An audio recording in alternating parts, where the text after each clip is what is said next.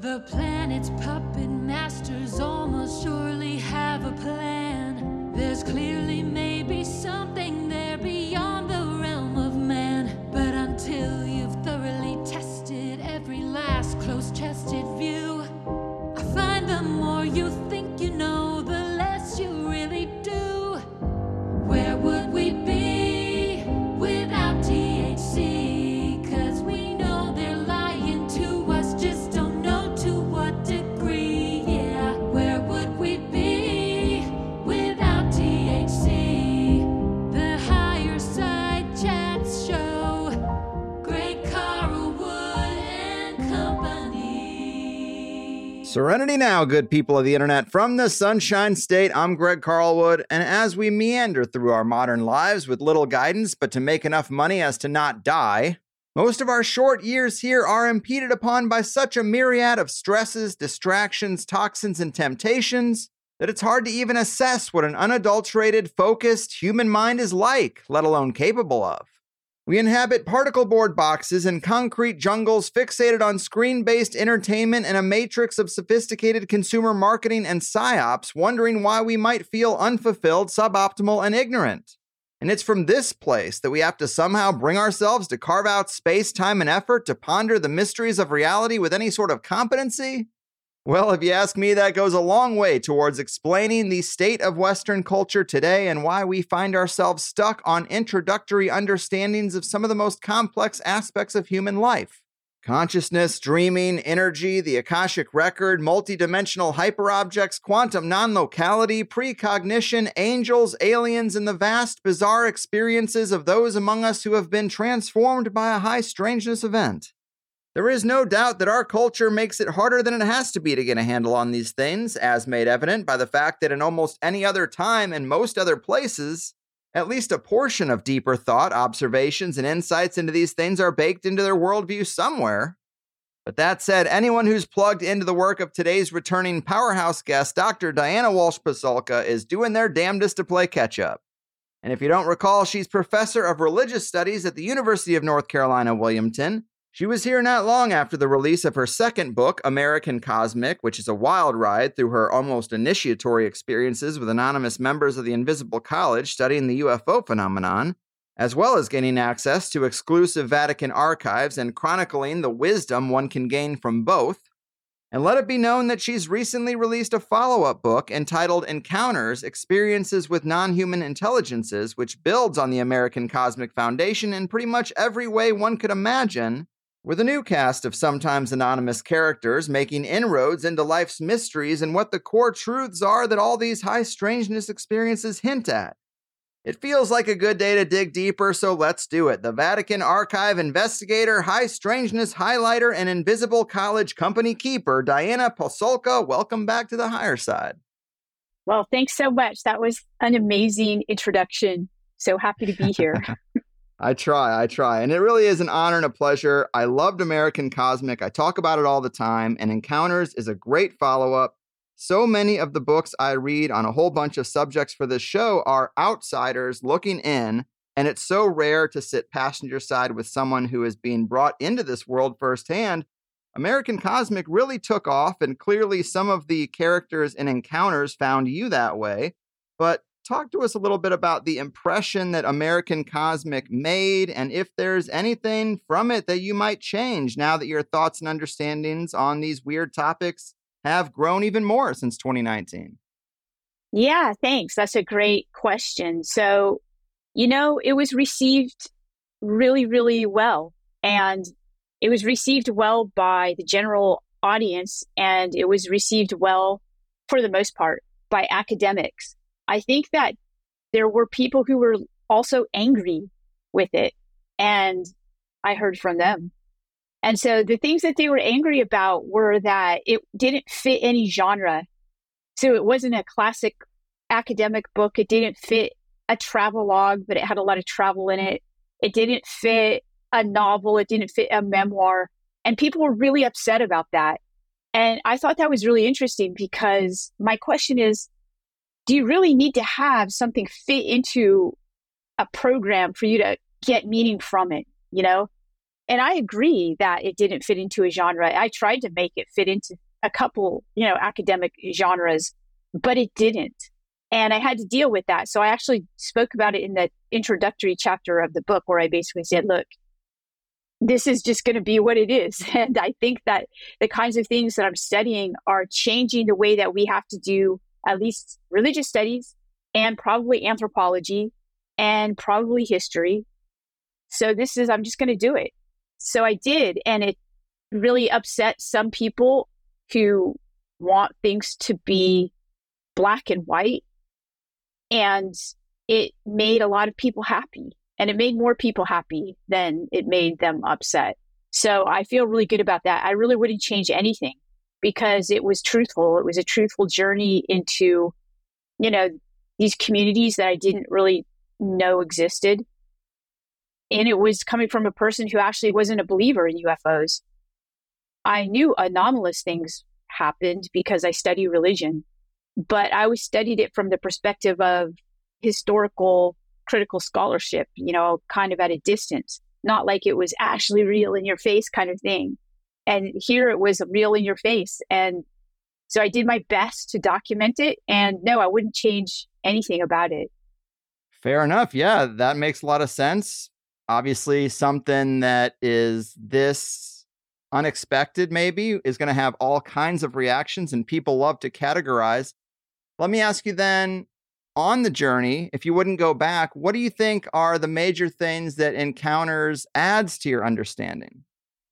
Great question. So after American Cosmic, a lot of things happened fast in the public sphere.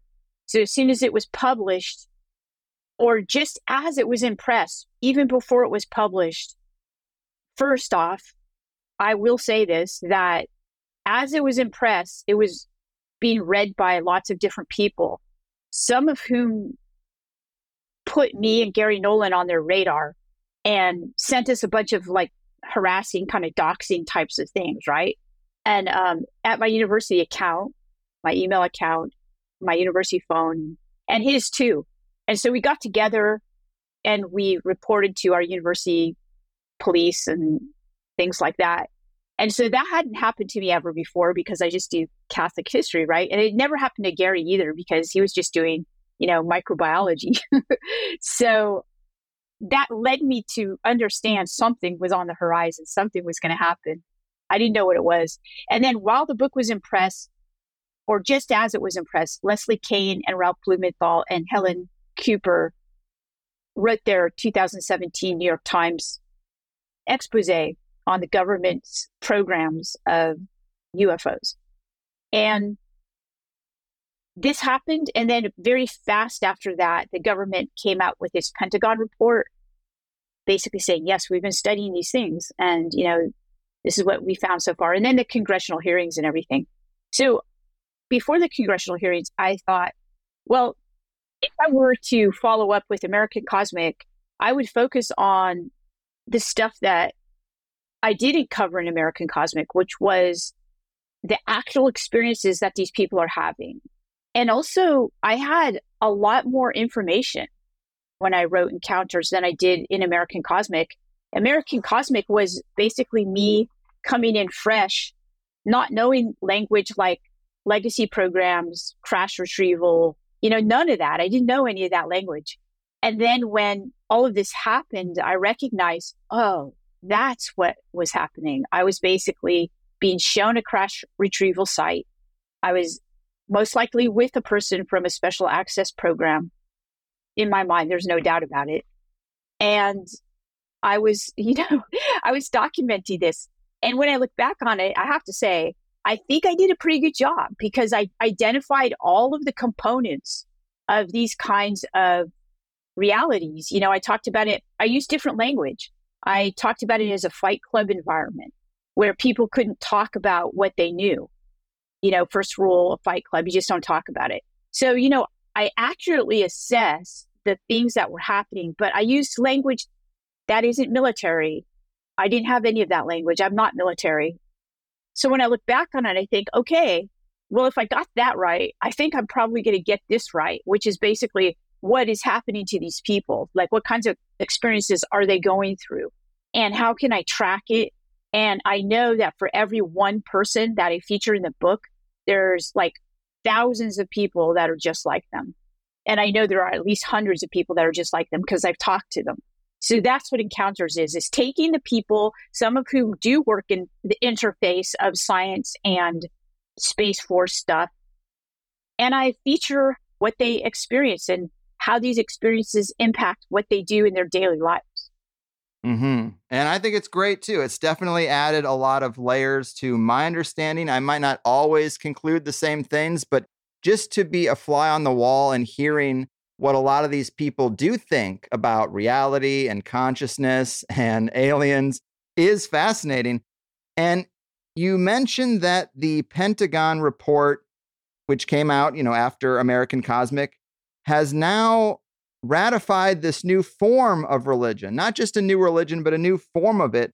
Talk to us about what you mean there and the parallels there are to religions like Christianity that start off as counterculture, rebel philosophies, and then end up state-sponsored religions once they chisel all the material down to suit their needs, because you could make a good case that a similar process is underway with this stuff, right?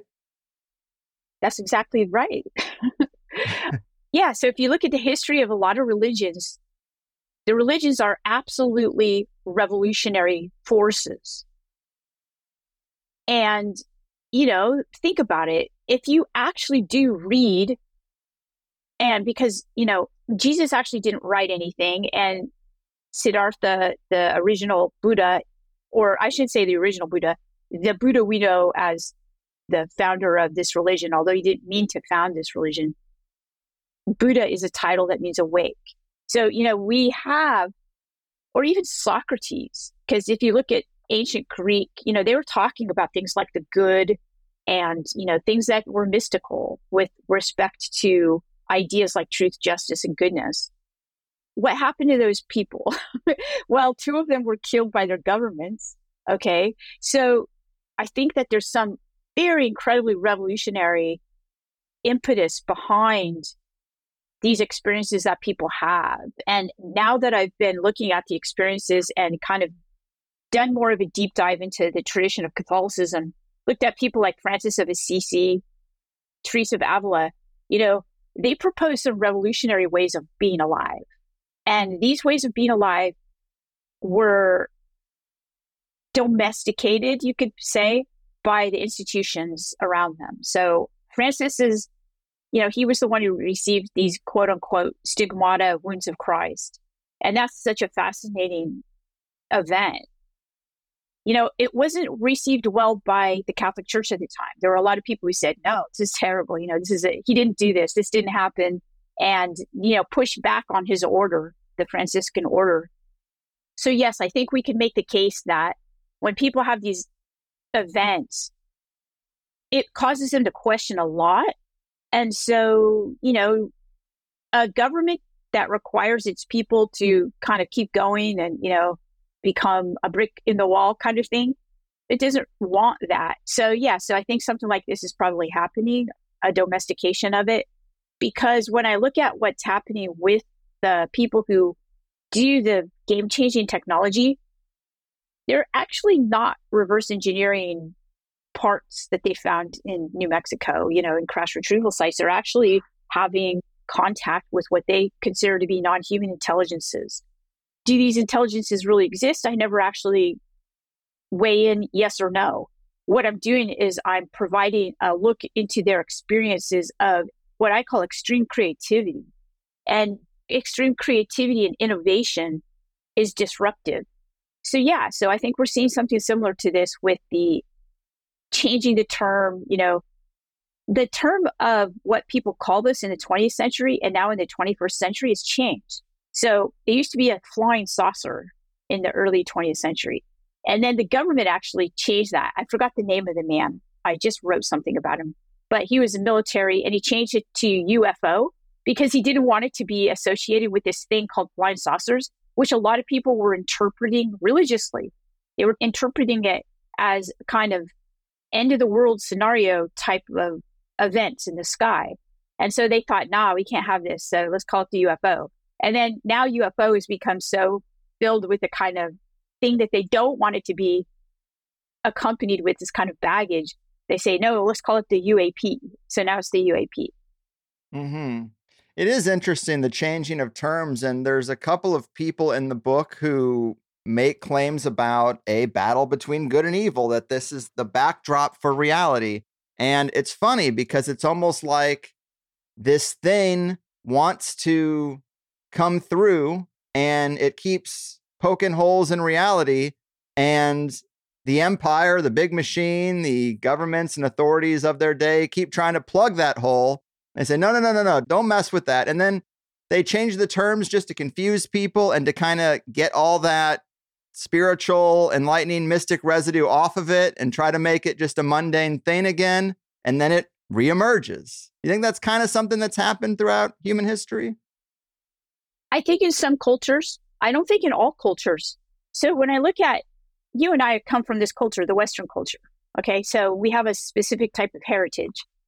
And, I study philosophy and religion. So when I look at the revolutionary texts of our culture, I see that, they're mystical generally. Even some of the philosophers who, philosophy is supposed to be not very mystical. It's so mystical. Once you get to the really amazing texts like Jean-Jacques Rousseau, The Social Contract, he was speaking way before even an inkling of the kind of technology that we have today. And he had a mystical experience. And it begins one of his most famous essays, which man is born free, but everywhere he is in chains. And so when you start to get into these texts, which really spoke to me when I was really young, I thought, I have to read more about this. You just see that, it does seem like, the mystical impetus, some people call it the religious impulse, is a dangerous one. And a lot of people, once it comes out in a very powerful way, there's what I call a domestication process. Yeah, there definitely is. And this book is way more about the idea of an organic information network outside of time and space than I expected. Some people say like an information field. Some people use the term Akashic record. This is something that's been talked about. And even in the first book, Tyler talks about his protocols for receiving downloads. Downloads is a term that comes out of so many UFO experiences. And Tyler's protocol, for people who don't remember, was that he would say you need to get good sleep, low alcohol consumption, zero caffeine. It interferes with the signal, plenty of sun, plenty of water. And if you work on yourself and maybe develop meditation practices, you will start to make this connection and you'll know you have it when thoughts show up in your mind that don't seem like your own. And with practice, you can feel the difference. So this is a way to kind of trigger a download experience. And this is very similar to what happens spontaneously and chaotically to people who have a high strangeness encounter. And you also talk about the parallels between Socrates and Jesus, that both were promoting a sort of direct knowledge that is pretty similar to the download experience. And they were both kind of telling people, hey, you can do this. It can be repeatable if you live a certain way. And I just see all these things kind of coming together and really speaking to this direct knowledge ability that we have. Socrates, I've heard you talk about, he was against writing because he thought that writing as a technology would take us away from the direct knowledge. He's like, we're already plugged in. Why do you want to write it all down? And then you could see the same thing happening with cell phones. I mean, I haven't remembered a phone number since I started plugging numbers into my phone. I don't even know where I'm going half the time because I'm using maps. We've outsourced our whole mind and consciousness to these devices. There are folks who talk about technology being a dark thing, kind of the devil's trickery or trickster energy in it. But if the whole thing, like if the whole game behind the curtain is to try to keep us from connecting directly, then I could see the argument made from writing all the way up to the cell phone being trickery to interrupt our direct connection with God, the universe, or whatever. But I think that's really interesting. These download experiences, Is that how you interpret them now? Is that they're some kind of intermediary entity that's really just plugging you in or introducing you to that field? Yeah. So, gosh, great. Excellent analysis of both books there. This thread that I began with Tyler in American Cosmic, going into exactly what I focus on, but don't actually explicitly state in Encounters. That's exactly it. So I think that probably if you look at that work in both books, which are the products of the research, I believe that the most important thing, if I've done anything, is to isolate this process and to isolate how these people describe the process, because I didn't ask them to talk about it. They told me about it. And every single one of them, the patterns were so almost exact.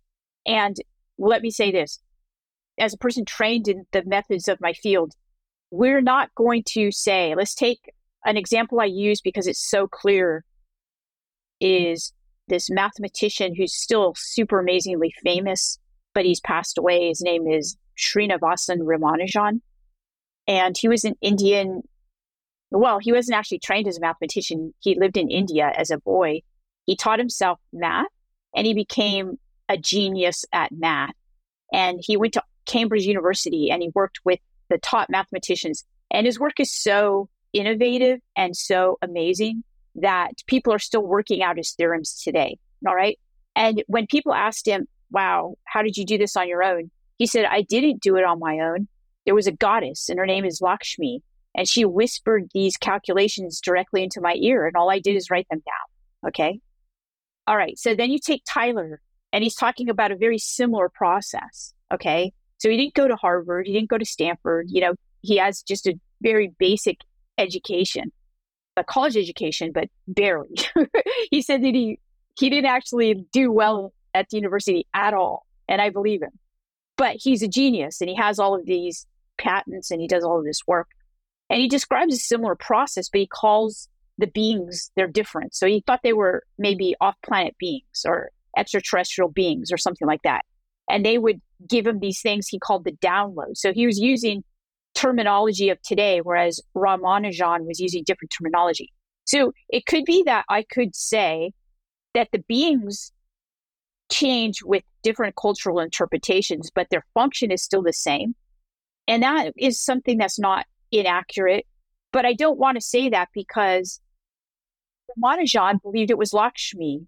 And if he heard me say that, he said, no, that's disrespectful to this goddess, right? And Tyler would say, you don't know what you're talking about. These things actually exist, you know? And so you see what I'm saying? So I'm going to refrain from defining. But what I am going to do is I'm going to say this process is really important. And because I thought this process was so important, I brought Tyler in to talk to my students at my university. So I had about a year and a half where Tyler would come to my classroom. And he became quite famous, by the way, among faculty and students. And the faculty would ask me, you know, when is Tyler coming back? You know, I want to go to that class when he comes. And I'm like, yeah, sure. So I'd advertise. I say, okay, Tyler's coming, everyone. I wouldn't use his name. I had called Tyler at that time. And so he would come and the students, it would be standing room only. And they really, really knew that this was important for them. And they wanted to know everything. They wanted to know, how does it feel when that knowledge comes into my head? Like, what's the feeling that you get? How will I be able to recognize it? And he poured out all of his knowledge because he had a generous heart, you know, especially for young people.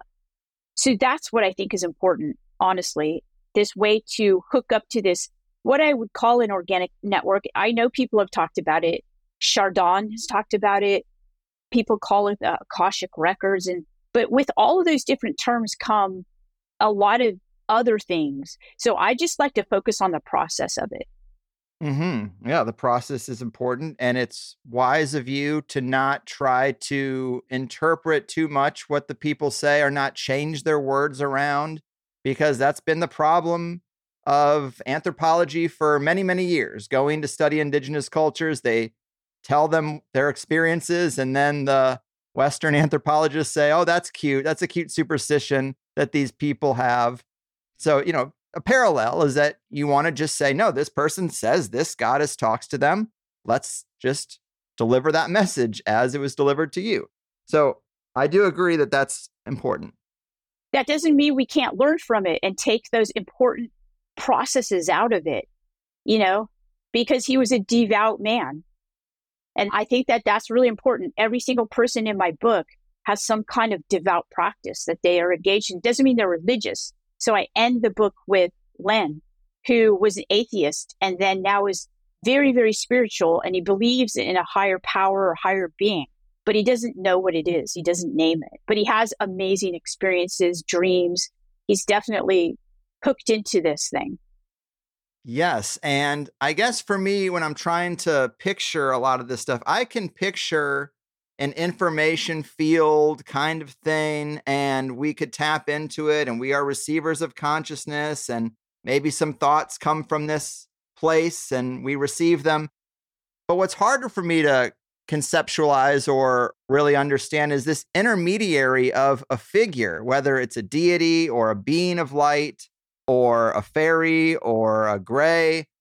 I mean, some people think that the projection that you're shown comes from something in your consciousness. I don't think that's always true, because there's plenty of examples of people who have gotten a download from some deity, and then they learned years later in a book that that was a Hindu goddess that they were never aware of anyway. So I don't know if it comes from them, but this presentation, do you think these beings, these intermediaries, are autonomous, conscious entities, or are they just the field itself projecting itself, like anthropomorphizing itself so that it can be understood better? So people who thought about this, first, I'll give you a disappointing answer. I don't know. Fair. But I can expound on that I don't know. Or let's just put it this way. I'm still thinking about that. Sure. And I can tell you personally, I have personal beliefs too that aren't necessarily, I can't defend, right? I am a practicing Catholic, and I do believe in beings like angels, but I can't defend that. And I'm not going to go to my department meeting and say, oh, St. Michael just gave me a download and said, you all have to show up today and do this kind of work. I'm not going to do that, nor would I ever be inclined to. And I could be entirely wrong, okay? Because I tend to think that it's the practice that's most important. It's what I do for people and help and that kind of thing, instead of belief, because beliefs change and beliefs sometimes are wrong. We could believe that the earth is flat because that's what it looks like when we walk on it. We're not falling off of it, right? There's good evidence that it's flat, but that belief is entirely wrong. Okay, so as more data comes in, you have to change your belief. So that's my position on belief. But your question was, let's discuss these beings, these intermediary beings. And I call them external agents. And so when I did a lot of research in creativity with the first book of American Cosmic, getting into this kind of stuff, I found that some people who study cognitive science and creativity saw that when people are in very creative states, it's a very difficult thing to study, of course, because you can't predict creative states. But when they can study them, they said that the frontal lobe of your brain, which is like your executive function, where you think you have agency, that shuts down. And a lot of times people think that the kind of information they're getting comes from outside of themselves, and they attribute it to an external agent. So there's that. So it could just be a function of the way in which we are super creative, right? And that, we can't attribute it to ourselves because we say, well, I feel like I didn't do that, because we don't actually know when parts of our brain are shutting down. We only have that information through these imaging instruments that the cognitive scientists have. So there's that. That still doesn't negate for me that, the really weird things, like you just mentioned one, where, somebody has this experience, they get this knowledge, and then they find out that, it's this not even of their own culture, like a Hindu goddess or something like that, right? From a long time ago that people don't even talk about. So Carl Jung actually had a lot of empirical research that talked about this. And he termed this, he was working on this late in his life, by the way, before he died, and it's called the psychoid. So if any of your listeners are interested in following up, I'm still learning about it too. So this thing called the psychoid, which is some type of cognitive thing, like an idea or something like that, that apparently has some kind of reality outside of our subjective minds. It has some kind of objective reality where we could, he was beginning to see UFOs as psychoids, species of the psychoid. Very interesting. And you mentioned dreams. That's something I wanted to dive into a little bit more. You have a chapter, The Dream Network, and going back to American Cosmic, you have the story of Tyler having this hyperdimensional artifact in his backpack while having dinner with a colleague. And that night, his colleague dreamt that Tyler had a universe in his backpack. And then in Encounters, you write about how many people in the proximity of a UFO who aren't even the person who had the experience, they aren't even someone who saw it, they're just in the neighborhood, they start having odd dreams. And you write about some scholars in this area that got me thinking about where dreams even occur and how can something in physical space that a person hasn't even seen affect them in their dream time. Is the dream place even a place, or are these entire realities that are born up like bubbles and then pop when we wake up? Or could such a space be arrived at through a technology like a techno-imaginal dream space? I mean, maybe that's where VR video games are going anyway, like spaces, rooms that exist nowhere outside of time and space that we can engage with. Maybe that's another analog for a natural ability that we now are making a technology so that people don't have to work very hard to get there. You just put in your quarter. But what are your thoughts on dreams? What is this a clue to, perhaps, if we're trying to figure out reality and the human being's place in it? There seems to be a clue there that UFOs can affect people's dreams just by being in proximity. And the Tyler story also seems to be a clue in that same kind of way, a hyperdimensional object affecting someone who didn't even see it. They dream about it that night. Yeah. So that's all excellent analysis there of what I wrote. Okay, so yes, I was so amazed to see that, people were telling me these kinds of things, and I'm talking about people who are the creators of some of the technologies that we're using. Okay, so, the apps that we use every day. And so these are deeply creative people, and they have the abilities to operationalize their creativity. So when they tell me their experiences, I listen.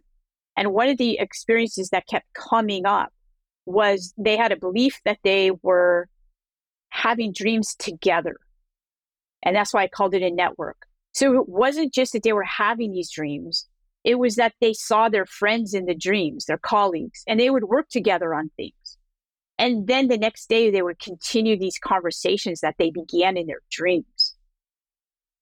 And so I never heard anything like that. But I heard so much, especially people in tech communities.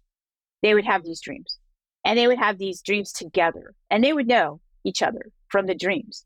And so I started to then look into dream analysis. And what I found was that a scholar of Islam had gone into, there's a huge, what you would call like a work of analysis of dreams in Islam, and with specifics about this type of dreaming.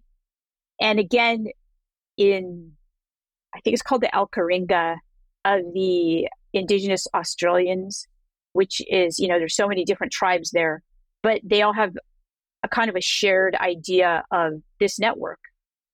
That's fascinating. And their ideas of, we call it the dreaming, Westerners call it the dreaming, but that doesn't even get close to what type of epistemology, ontology that they're existing within, where time is like simultaneous. It's not linear like we experience it.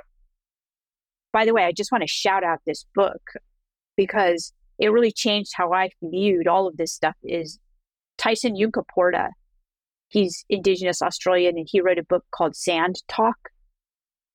So at first, if you are not used to this kind of new way of thinking, the book itself and how you read it will change how you think, because you have to enter into that space through the way he writes.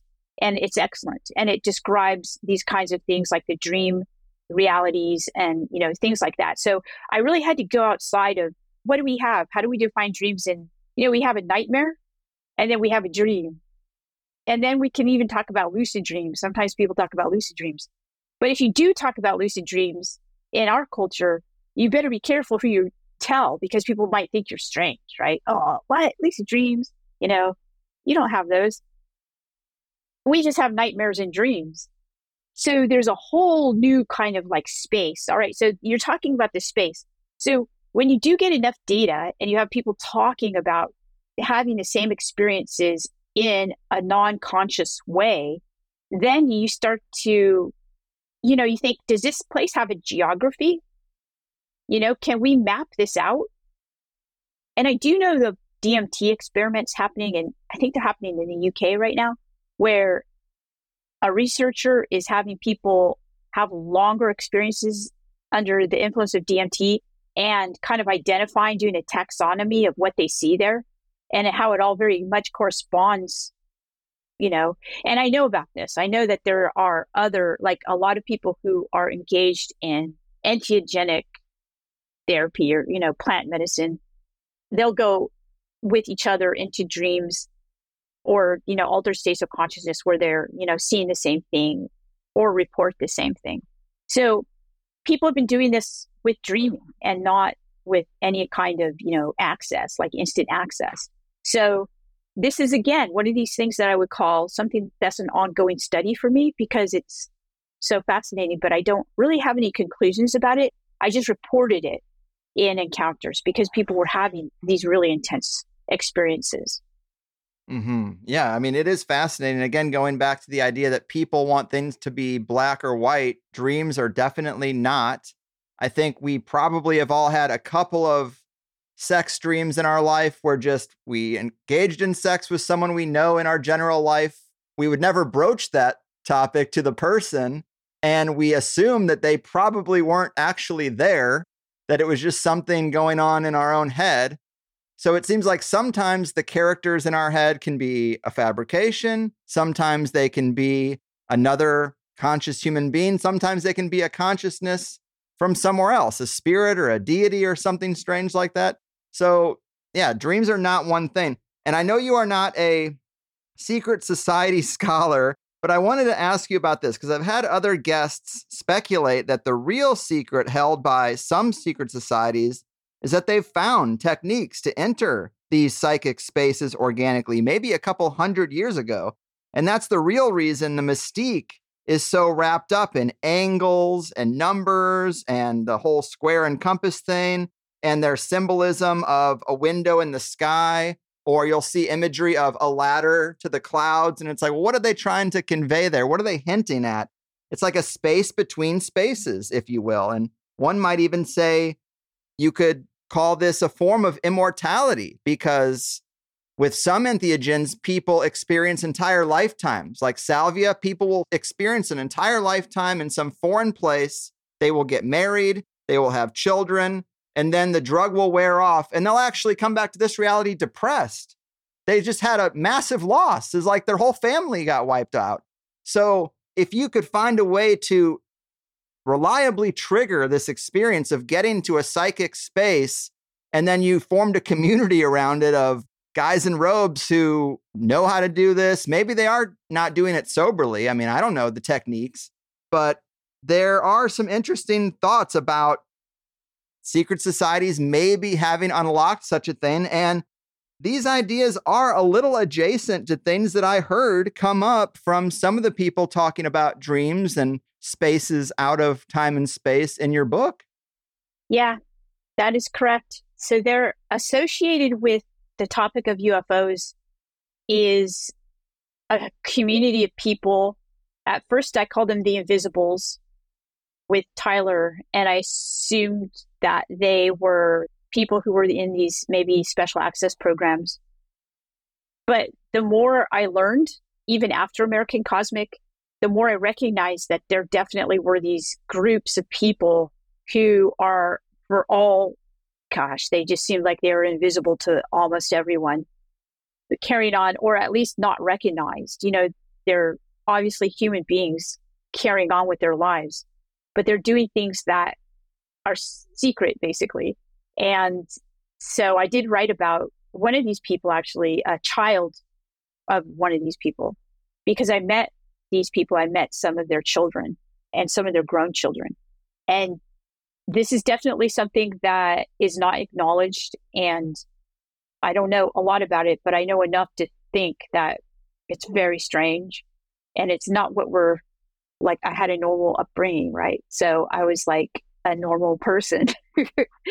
I mean, maybe it's a little abnormal to be interested in religion so much, which granted is true. But, some people have inclinations to things like art or math. But I certainly wasn't prepared to be exposed to these kinds of, it seems like institutions that have been around for a very long time, like 1,000 years. Yes.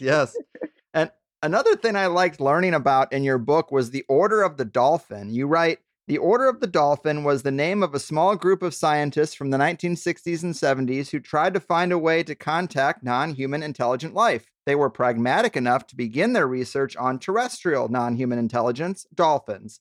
This is also why they chose the dolphin as the totemic name for their group. They kept their work secret as they were all well-known scientists. Among them was Carl Sagan. Though these attempts mostly consisted of trying to teach animals human language instead of attempting to learn theirs. And you go on to say that you had come across references to the Order of the Dolphin at the Vatican Observatory.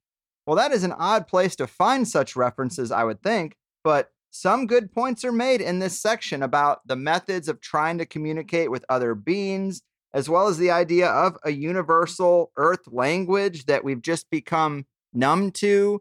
You get into new processes that they're trying to show children, because maybe it's our culture that kind of breeds this ability of reading or hearing the Earth language out of us. But if we're born and, that doesn't happen, maybe we can preserve that ability. And as a dad of a infant and a toddler, I was like, man, this is really interesting. I hope I'm not rooting out this ability that my kids were born with. But it is interesting. I guess talk to us a little bit about the Order of the Dolphin.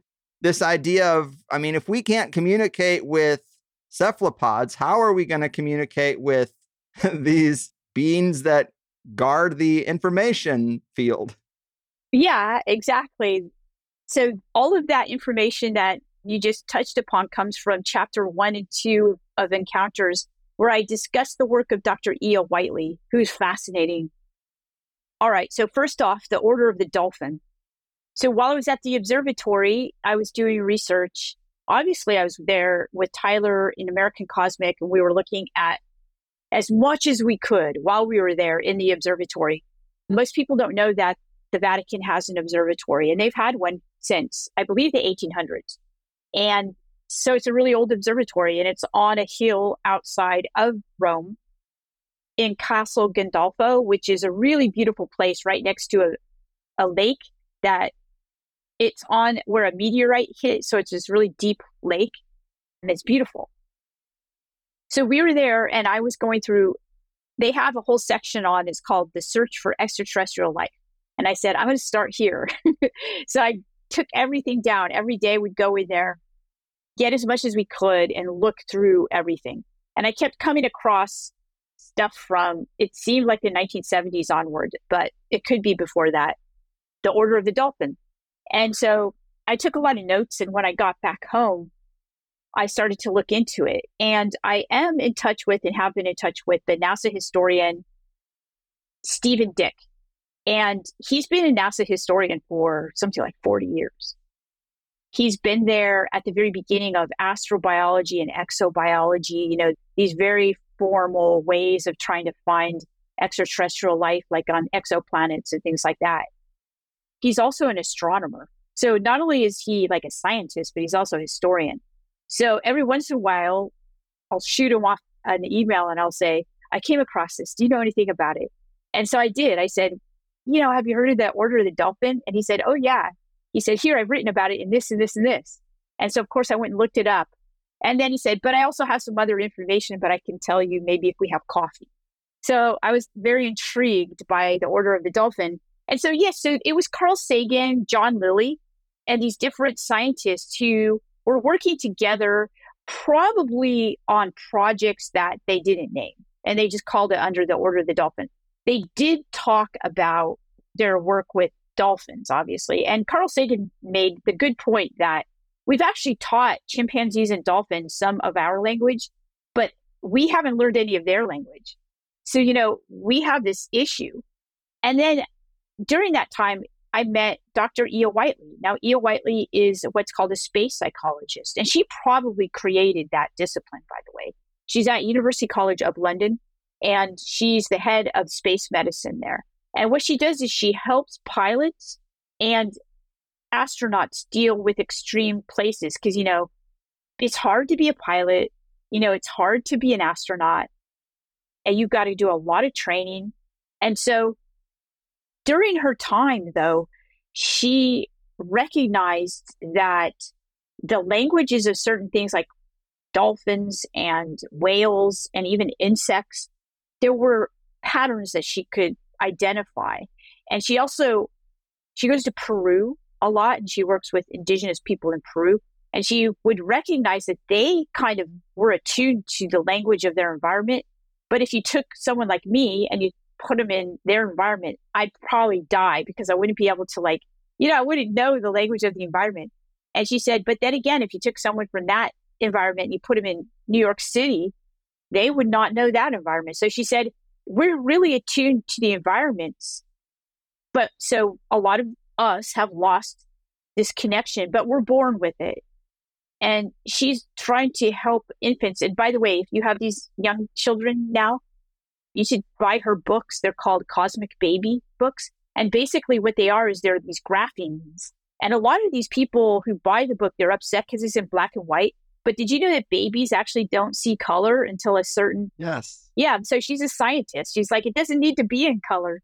It's only for the adults, that need it. And they're already too far gone. We've already lost our, our connection. So what she's trying to do, she's trying to get babies between 0 and 9 months old to be exposed to these so that they can form neural networks in their brains so that once they start to learn the language of their culture, English, French, whatever it is, they still have this basis for if they do go out into nature, they're able to listen and connect with this connection that we've been talking about. And it's a really, really interesting project that she's doing. Yeah, it definitely is. And it's a good point about it works both ways, because I always think about, maybe it's a grass is always greener thing, but I think about indigenous cultures being tuned into nature and how I kind of wish I was more tuned into nature. And it feels like something that we lost. It seems more important than being able to navigate New York City. But maybe that's just because I can do it. Yeah, I do think so. I think that I was actually just in New York City this past weekend, and I had to leave my hotel because I had a migraine headache and I had to get some medicine because, I don't know why I had it, but I had it. Nobody had it at the hotel. So I had to go through downtown New York City at 3:30 a.m. So the bell guy at the hotel, he said, okay, you want to stay on this side of the road? You want to go over 2 blocks this way? And I thought he was telling me to stay on that side of the road because of people. But he told me how to navigate because there was so much trash on the other side of the road. So at night, there was all this trash. I couldn't even believe how much trash, 30 feet by 30 on all these corners. And, this happens every night, apparently. And there were rats around it and everything. And I thought, what would happen if that trash didn't get picked up? Because the next day I went out there and it was beautiful. And I thought, that trash gets picked up every single night. So I talked to some of my friends who lived there and they said, yeah, if that happened for a couple days and it didn't get picked up, think of how terrible it would be, right? So not to scare people about New York City, but I had not seen this side of New York City, right? So yeah, so maybe we're acclimated to New York City, but what would happen if all of a sudden our life in New York City shifted, right? So we would really have to learn fast how to navigate a different type of territory. So I think having kind of different talents is probably good. Diversify your connections to environments is probably a good thing. Yes. And there are a bunch of movies about fish out of water stories where they bring Tarzan to the big city and tries to figure it out.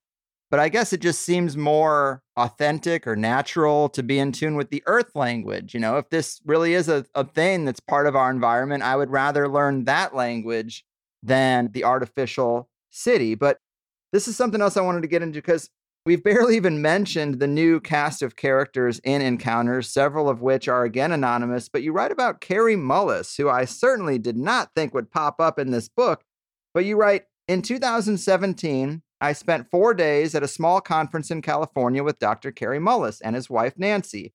I had invited him to the conference because I was interested in learning about his UFO experience. Mullis had won the Nobel Prize in chemistry for discovering polymerase chain reactions, which we all learned a lot about with PCR tests during COVID.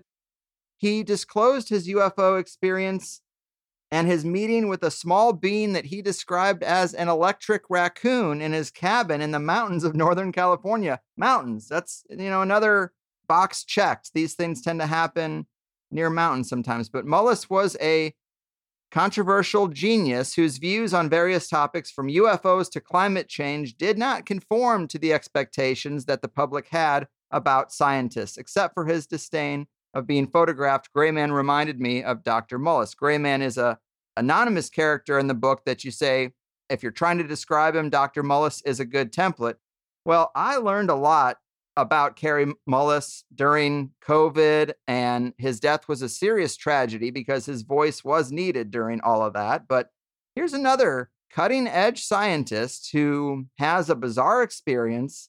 And I never knew this. And electric raccoon is a pretty wild description. And it talked to him. It said, "Good evening, sir," or "Good evening, doctor," or something to that effect. Yeah, it said, "Good evening, Dr. Mullis." Yeah, he's such a memorable person. He's passed on, sadly. But one of my favorite, he and Nancy, two amazing people. And I'm so grateful to have known him. So he had an experience, and it's described, he's written about it in a chapter in a book that I can't remember the title of the book, but I think it's called Surfing the Minefields or something like that. It's great. It's a great book. He's really controversial though. So he's not politically correct or anything like that, but he's a genius and he's really interesting. And he had this experience. And so I invited him to this conference because we had lots of scientist experiencers there. And what was interesting was he just didn't know that so many people who were scientists like him actually had these experiences. So it was really a revelation for him. And he really wanted to come back. He was like, "Come on, Diana, do some more conferences, And so he talked about that experience he had. So he had a cabin in Marin County, and he was going to the cabin. It was at night, and he was, walking through to his cabin, and there was this being that he took a look at, and he thought it was maybe like a raccoon, but he described it as being lit up, like it was all kind of like lit up on fire or something like that. So he was really confused, and then it spoke to him. Now, this is a common pattern. When these things happen, people do things that they don't expect. Like when they look back on it, they would think, why did I do that?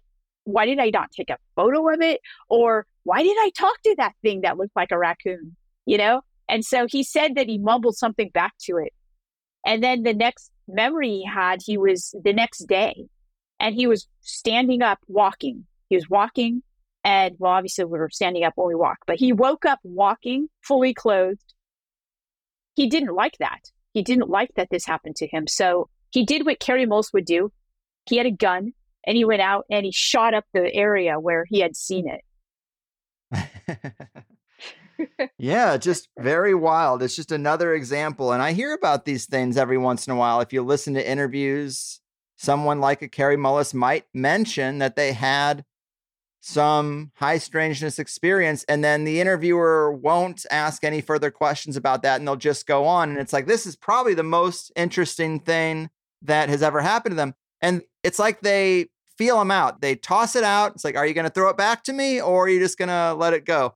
And I understand, because people want to be thought of as serious. Yet, the more we do open up about these experiences, the wider they seem to be. That's correct. Yeah. So what he reports in his book is just a small fraction of how weird that event was for him. And it actually included multiple very famous scientists. And he wouldn't name them at the time because he wanted to protect them, because they hadn't won the prize, they hadn't been Nobel Prize winners yet. So he didn't want to out them because, this was a long time ago and they had reputations and everything. But he definitely got into the whole thing and told us all about it. And it was pretty terrifying. Yeah, it's kind of like tenure. Like you're looking for this milestone where now you can really talk about these things. Yeah, sad, isn't it? Sad. It really is. It really is. And you say Kary Mullis was a similar person to this guy in the book who goes by Gray Man. But he is someone who also has speculated, like myself and a lot of previous guests, about this occult preoccupation of people like Jack Parsons.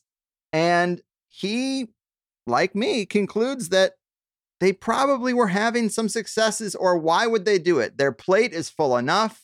They're very busy at the cutting edge of various sciences, and yet they still have this thing that they have not let go. And I think there's way more of a connection. I mean, we started this talking about downloads. Like, wouldn't it make sense that people who are engaging in the occult on Monday and then inventing things on Tuesday that the world has never seen would be experiencing something close to a download of information that comes from somewhere? Tesla talked about being in contact with some kind of aliens. People just dismiss that stuff and they want to know about the energy stuff. But he's saying, well, some beings told me about this. That's why I'm at the cutting edge of science.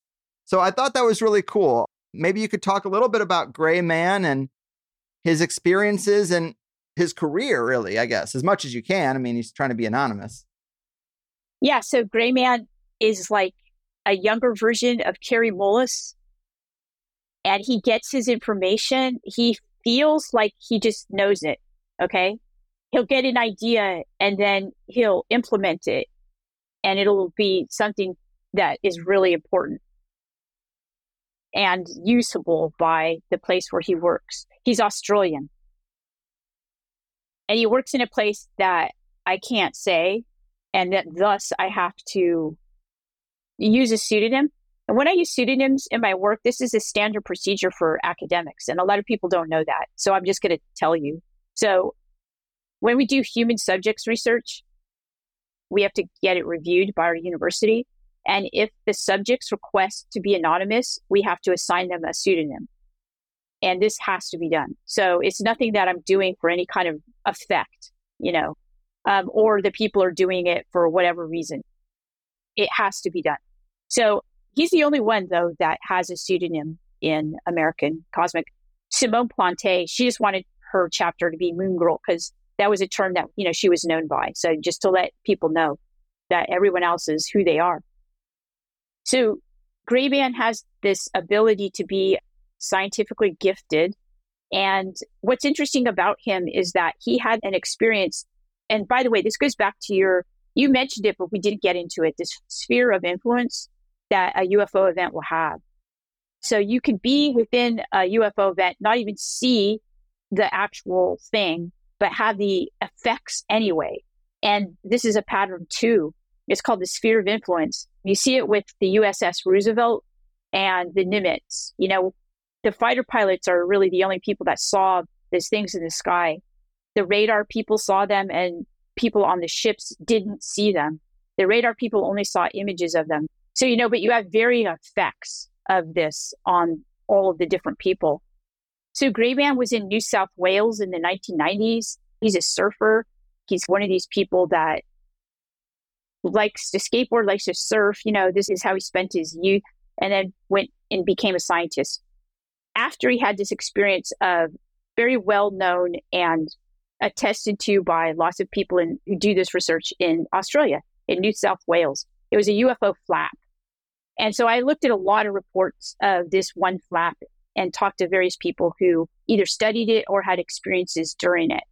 And so he had this experience and then later went into his field of, he's a material scientist, and then got a job right off the bat at a very important kind of place where they do aeronautical work and things like that. And he met people who, well, let's put it this way, who believed in UFOs and had such high level positions that he thought it was amazing that they would even talk about UFOs.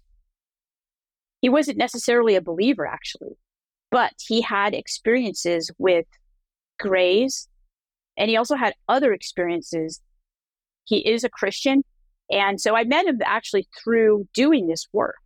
So as I was doing this work, this was during American Cosmic, I was meeting people who were part of these, kinds of programs and doing this type of work. So he was one of the people. And he just naturally kind of told me the experiences that he had, not because he wanted me to write about him or anything like that. That didn't appeal to him, actually, but that he had a whole history of these experiences. And the reason why I compare him to Kary Mullis is because his personality is similar. He didn't like these experiences. He thought that they were invasive, just like Gary Nolan. Gary Nolan was trying to find the cure for these experiences. Like he was trying to create something where we could have more agency and it wouldn't be just done to us kind of thing. Well, Gray Man had the same sensibility. Yeah, just the fact that so many people can check off these various boxes is crazy. Like the people who don't have experiences like myself kind of want to have some, but then the people who have them are like, would this just stop, please? And I get it. It's wild. And man, this has been really amazing. The 2 books you've written are now some of my favorite, and I read a lot of books. So that's high praise, I'm saying. And clearly they're selling well. Thank you. Yeah. And I know you're in high demand for interviews. So I can't thank you enough for putting me on the list. I hope you get another Lex Fridman interview. I mean, millions of people, that's a high one. So you did a great job on there before. And I like to see these ideas reach a bigger audience because the nuances of all these things, from UFOs to AI and consciousness, we should be talking about them a lot more than we do. So thanks again. Remind people, obviously, they know where they can get books, but your website, social media, anything they should know about your work going forward. Sure. So my website is dwpasulka.com. I teach courses through various academies on Socrates and, stuff like that. I also have a Twitter account, DW Pasulka, and an Instagram account. And those are the only 3 things I have. Love it.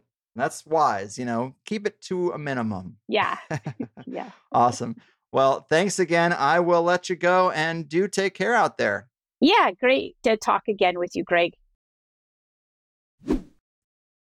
Last show of the year, and what a show it is. Diana Pasulka. She really is amazing. I know how well her book is selling and how many podcasts are banging on her door now, so I feel very fortunate to have been able to deliver this one to you guys. I knew based on how well liked the recent Jeff Kripal episode was that this one was going to be a great finale for 2023. I personally feel like something just clicked with these 2 interviews where I feel as if I understand high strangeness experiences a bit better than I did before. But, by its nature, this stuff is pretty slippery, so I'm sure it'll be like a profound dream that rapidly starts fading away as soon as you think you have a handle on it. Still, it's more about giving you guys something to think about, but I think if I got something out of it, then I'm sure I'm not alone. Her and I were dealing with a little bit of latency that was getting us out of sync more towards the end there, and the call dropped a couple of times, but we always try to make that unnoticeable. And of course, not throwing any shade at Lex Fridman there either. His style is unique in the podcasting space. I appreciate how deep and how long he talks to a lot of his guests without any kind of time limit. I guess I was just ontologically shocked when I saw her on there because it was a little outside of his usual lane by some standards, and I like to see people like Diana doing those 7-figure interviews. Her new book, Encounters, is a really great follow-up to American Cosmic, and I actually watched an interview with Gary Nolan right after I recorded this. I don't know if we spelled it out exactly, but it's well known now that the anonymous character James in American Cosmic is Dr. Gary Nolan, an immunologist. And here's a few things I found interesting in this recent interview he did with Channel 7. You can find it on YouTube, but he mentions that he saw a UFO fly over when he was a kid, when he was a paper boy. And he says that he saw little men in his room as a child. And when he saw the communion cover, he knew what that was. He connected those two. And then later in life, he mentions that one night he woke up buzzing with the message, "This is how you connect," ringing in his head. And he asked it to stop, and it did stop. But that is so in line with so many things that we talked about today. But that's not all, folks. He also mentions UFOs spilling molten metals and plasmas. And in one case, they've discovered that if you hit this metal that was ejected from a craft with a terahertz frequency, it levitates. And then the host asked him another question about that, and he says that he specifically can't talk about that. So he knows a little something, but maybe there's an NDA involved. But he starts the interview saying that he was asked by the CIA to analyze blood from UAP experiencers because he had some of the most advanced and sensitive equipment for testing blood. I was pretty surprised to hear an interview start that way. That caught my attention.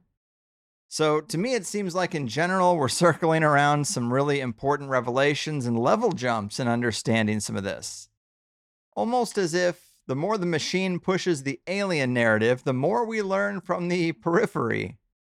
And I think the Tyler character from the book, that we also obviously talked about today, is still kind of anonymous. Not really, though. You will find a good number of people who are pretty sure they cracked the case, and the Vatican Observatory does publish the names of those who sign in to visit every year, so the information is out there. Regardless, though, I like the angle that experiencers become mystics, that certain protocols can connect you more deeply to the intelligence field, and maybe these experiences are the field itself trying to plug in a greater number of people or reach people of some sort of significance. I certainly don't agree with everything the people in the book relay to Diana about their thoughts on the world, but I like having access to their thoughts and being able to fold them into the wider range of information I like to try to incorporate into my own overarching worldview. We don't often get a window into these sorts of folks, but Simone's perspective seemed to be that humans are somewhat stuck and superintelligence is trying to find a way around getting us unstuck. I think the direct quote from the book that I have here is, "The first step, though, is for humans to know or re-know who they really are. We are vessels which happen to receive information that is consciousness and intelligence. Call it God or superintelligence. If the mind viruses distract us from this objective, do we really think infinite intelligence will just give up and say, oh well, entropy it is? Of course not. Infinite intelligence will find another substrate to fulfill its evolutionary purpose of expansion, be it silicon, biological hybrid, or something else. We need to remember who we really are. Our consciousness doesn't reside in our brains as much as love resides in our biological hearts." I might have read part of that and asked Diana to comment in the Plus show. I can't remember, but I don't think I read that whole thing. Really interesting. I like that perspective, and some of the AI stuff I'm not so sure about, but time will tell, and that is something we talked about in the Plus show. One thing I didn't have time to bring up, and Diana might not even have a ton to say about, is that there are several quotes in the book about Jacques Vallée studying Rosicrucianism and being sort of an unofficial Rosicrucian. Yet we have had several guests say that that's not a real order and that the material was crafted as a hoax or a parody. And surely Jacques would know that. But those references in the book did stick out to me. Who knows? Maybe those previous guests were wrong on that. But so much good stuff in this one. The Plus show is just as full. We talked about triggering a download, trickster energy, the idea that things like soda and caffeine and Starbucks and Coke are so well propagated through our world because there's a trickster or demon behind seeding that to disrupt the very connection to this super intelligence that we're talking about. I asked her about the idea that maybe Freemasons figured out how to open up hidden realms, and we talked about the insights and perspectives of several other people in the book that we couldn't fit into the first hour. You know the drill. If you like what I do, just become a Plus member and get twice as much show. I don't do ads for a lot of reasons, but it makes a much better show when you don't, and imagine that it just flows on for another extra hour where we really get to the weird stuff.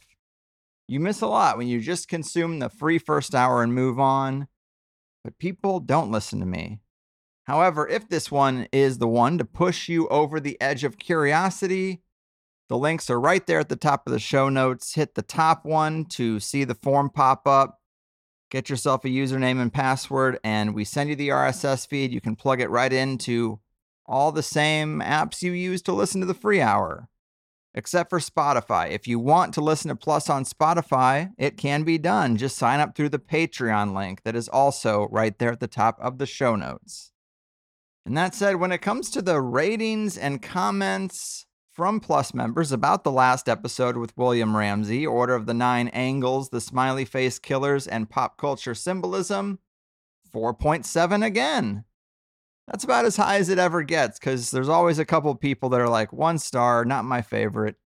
But this was clearly a pretty popular show on top of the last one. Jeff Kripal also, I think, a 4.7.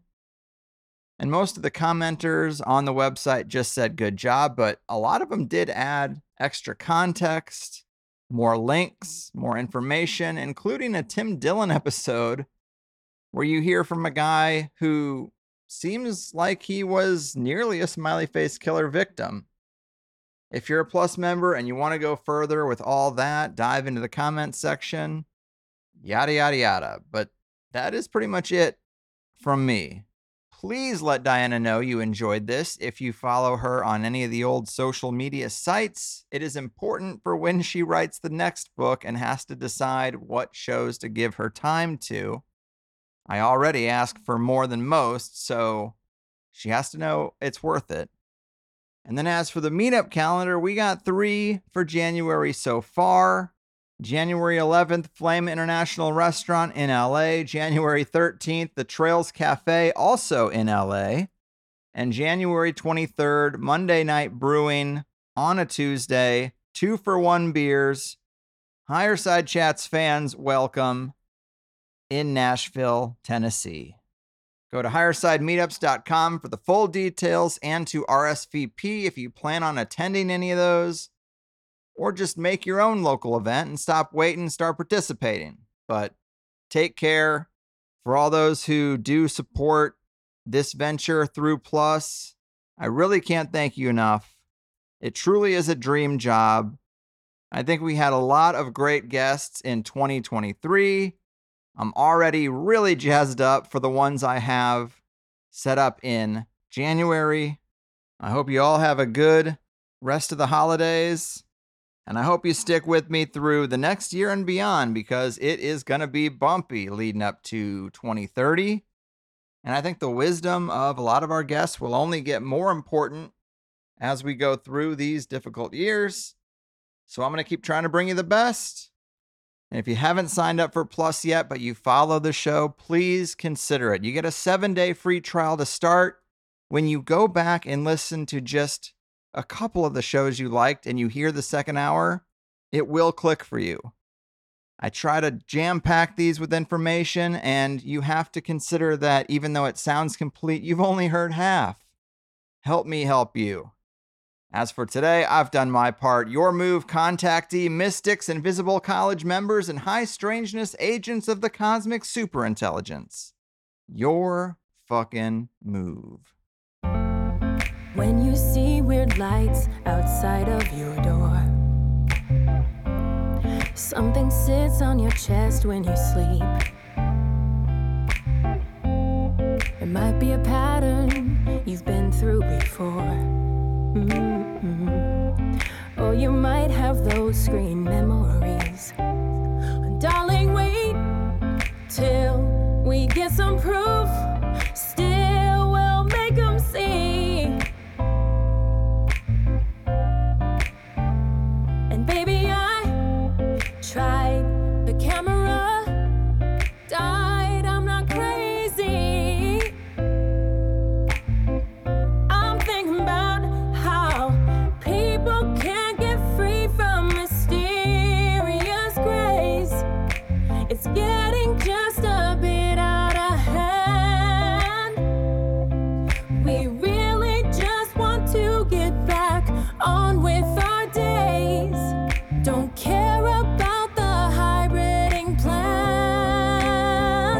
So honey, now don't walk into the skinny arms. No, they came from the sky, from out of the stars. Play something on my beating heart. I'm shouting out loud, baby, this damn life is too bizarre. I can tell when they're gone 'cause my memories fade. But we know that it's not just a dream, 'cause they never put me back exactly the same way. And the pain is as real as the scream. Honey, our souls might be the whole goal, a sense of theme. The higher side chats has covered all that we're breaking free. I'm thinking about how people can't get free from mysterious grace. It's getting just a bit out of hand. We really just want to get back on with our days. Don't care about the hybriding plan. But baby, now don't walk into the skinny arms. No, they came from the sky, from out of the stars. Play something